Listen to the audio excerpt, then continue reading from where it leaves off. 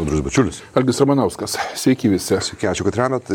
Pranešimas tiems, kurie mato mūsų nemokamoje ištraukoje Delfyje, mūsų jau nėra ir nebus iki pranešimo atskirai, jeigu tai apskritai kada nors įvyks. Gerai, šiandien Ukraina. Aišku, Ukraina, bet pradėsim tiesą sakant irgi su Ukraina susijusių dalykų.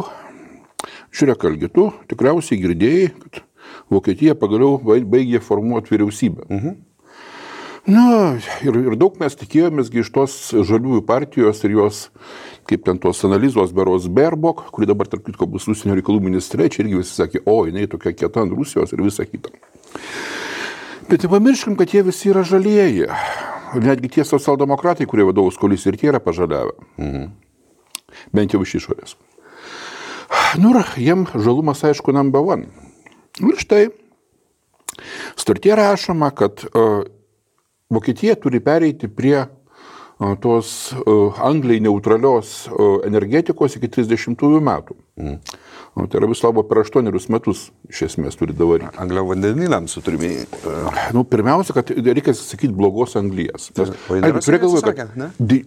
Didesnė dalis Vokietijos elektros gamybos šiai dienai yra anglis. Jie anglį kūrena. Aš galvoju, čia Lenkija tokia bloga. Baigtų. Ne, vokiečiai daug daugiau kūrena už Lenkus. Vokiečiai tiesiog moka gražiai apsimetinėti. Skirtingai nuo Lenkų, vokiečiai sako, mes kūrenam anglim ir kūrensim, vokiečiai sako, ne, mes anglim nekūrensim, bet kūrena.